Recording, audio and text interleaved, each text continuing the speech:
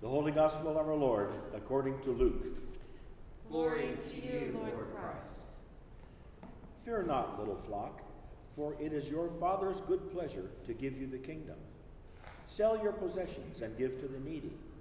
Provide yourselves with money bags that do not grow old, with a treasure in the heavens that does not fail, where no thief approaches and no moth destroys. For where your treasure is, there will your heart be also. Stay dressed for action and keep your lamps burning, and be like men who are waiting for their master to come home from the wedding feast, so that they may open the door to him at once when he comes and knocks. Blessed are those servants whom the master finds awake when he comes. Truly I say to you, he will dress himself for service and have them recline at table, and he will come and serve them. If he comes in the second watch or in the third and finds them awake, blessed are those servants. But know this, that if the master of the house had known at what hour the thief was coming, he would not have left his house to be broken into. So also you must be ready, for the Son of Man is coming at an hour you do not expect. This is the gospel of the Lord. Praise to you, Lord Christ.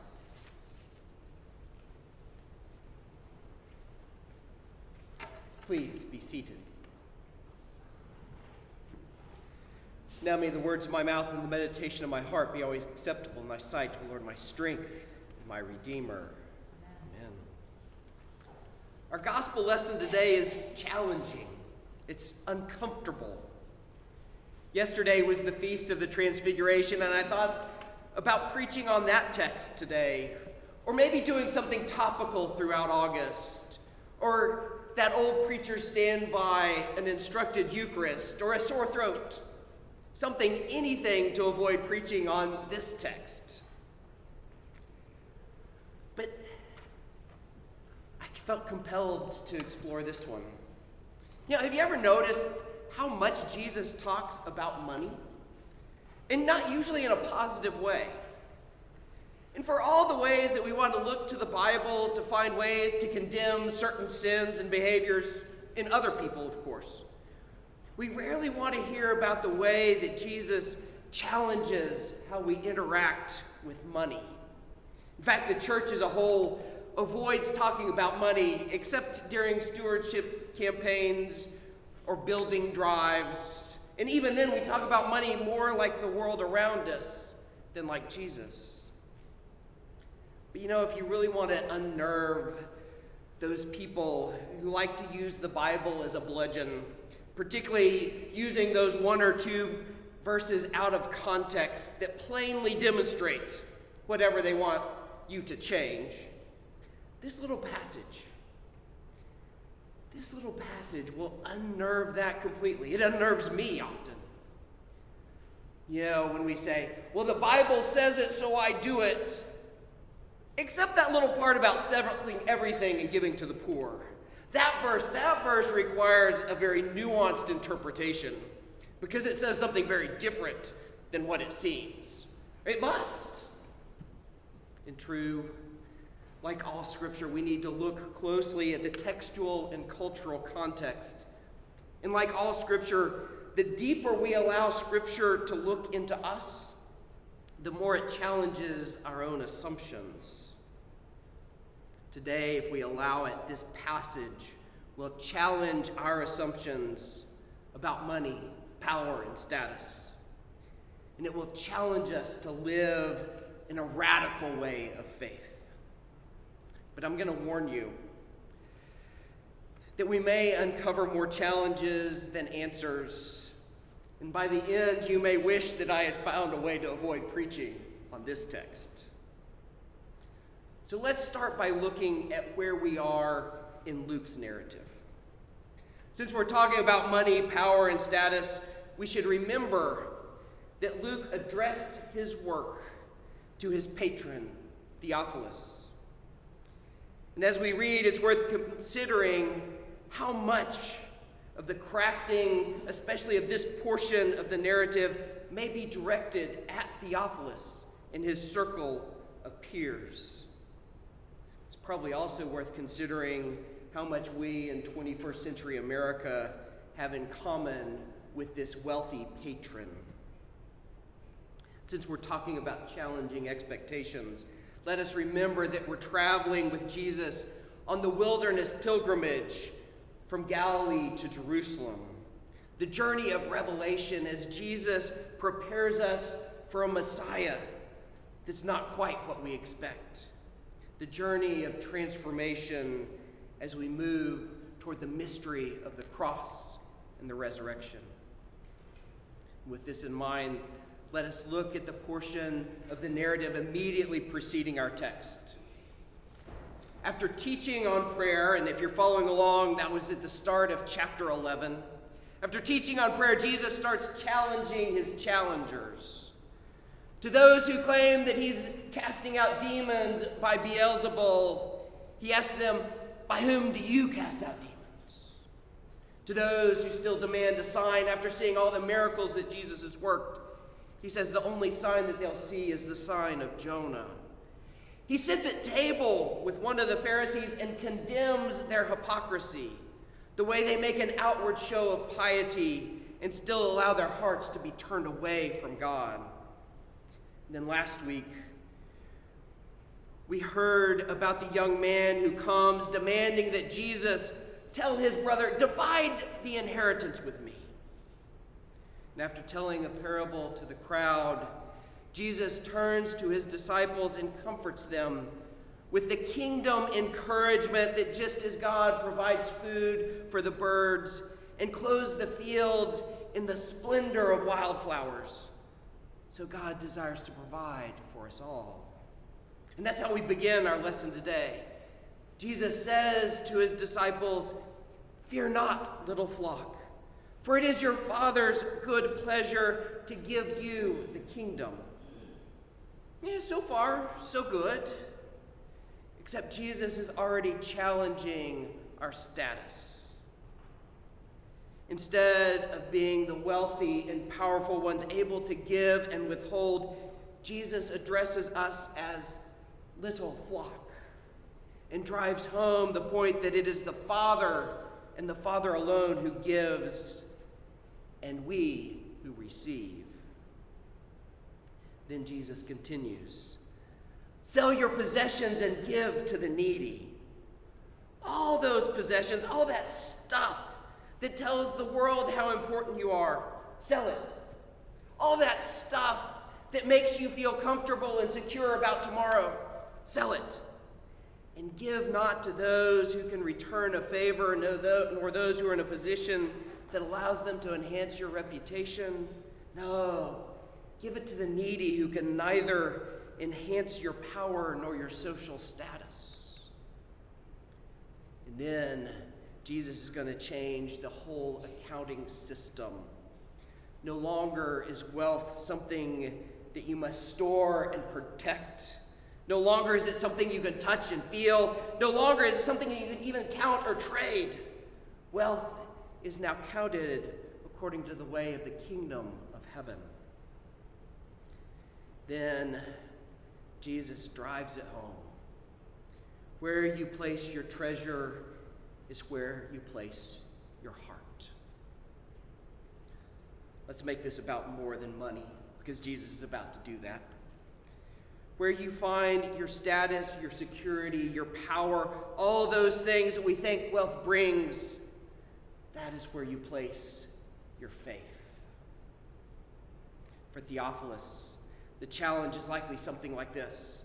Will you place your faith in Rome or in the kingdom of God? Will you define your security by your money and your own abilities or in God? Will you define your status by the cultural norms around you, or will you allow God to define your status as beloved child? Perhaps we're not too far separated from Theophilus in spite of the 2,000 years between us. You know, if we're keeping track of challenging questions along this pilgrim journey to the cross, we might add this one or circle it in red. Where is my heart? That's what Jesus is asking along this journey. where is your heart? Something to sit with. And then Jesus goes on, and he gives us a command to a faith that is active and communal and kingdom-focused. In our other readings today, we heard about the faith of Abram, trusting that God would provide a son. We heard a resounding call to faith in the psalm. We heard a roll call of the faithful in the epistle. We heard about those who held the assurance of things hoped for and the conviction of things not seen. You know, at times we're tempted to consider faith this intellectual assent. I have faith. I acknowledge that Jesus is the Son of God. But that doesn't mean I actually have to change how I live, does it? That doesn't mean I have to trust in this. Jesus calls us to a faith that is active. Stay dressed for action. Or in the older language, gird up your loins. Gather your robes so that you can work. Put on your work gloves. Keep your lamps burning. Wait and watch. So what might an active faith look like? Let's say I walk into a dark room. I feel along the wall. I flip the switch. Voila! The lights come on. I have faith walking into that room and flipping that switch that electricity will flow, that the light will come on. I have an active faith in CPS, Energy, and ERCOT. Let's say I go and I do some work for you. You hand me this little piece of paper with some funny green ink and some numbers and a picture on it, and I take it and I go to a store and I hand it to the owner of the store or the teller, and they give me food. You know, we have faith that the value of that little piece of paper, something that I can neither eat nor build anything with, I have faith that it's going to have the same value to the person that I give it to as it does to me. I have faith in our monetary system. Now let's say I read 1 John 3:1. See what great love the Father has lavished on us, that we should be called children of God, and that is what we are. Do I live according to this truth? Or do I still try to find my identity, worth, and value in the things of this world? Do I have an active faith in the love of God? Then Jesus goes on to tell a parable of servants waiting for their master's return. This is where we once again hear the challenge to Theophilus, a reminder that regardless of our status in this world, we are all servants when we call Jesus Lord. And if we read a little further, we find some grave warnings about how we servants are to treat one another as we wait. But in this section, we find a surprise.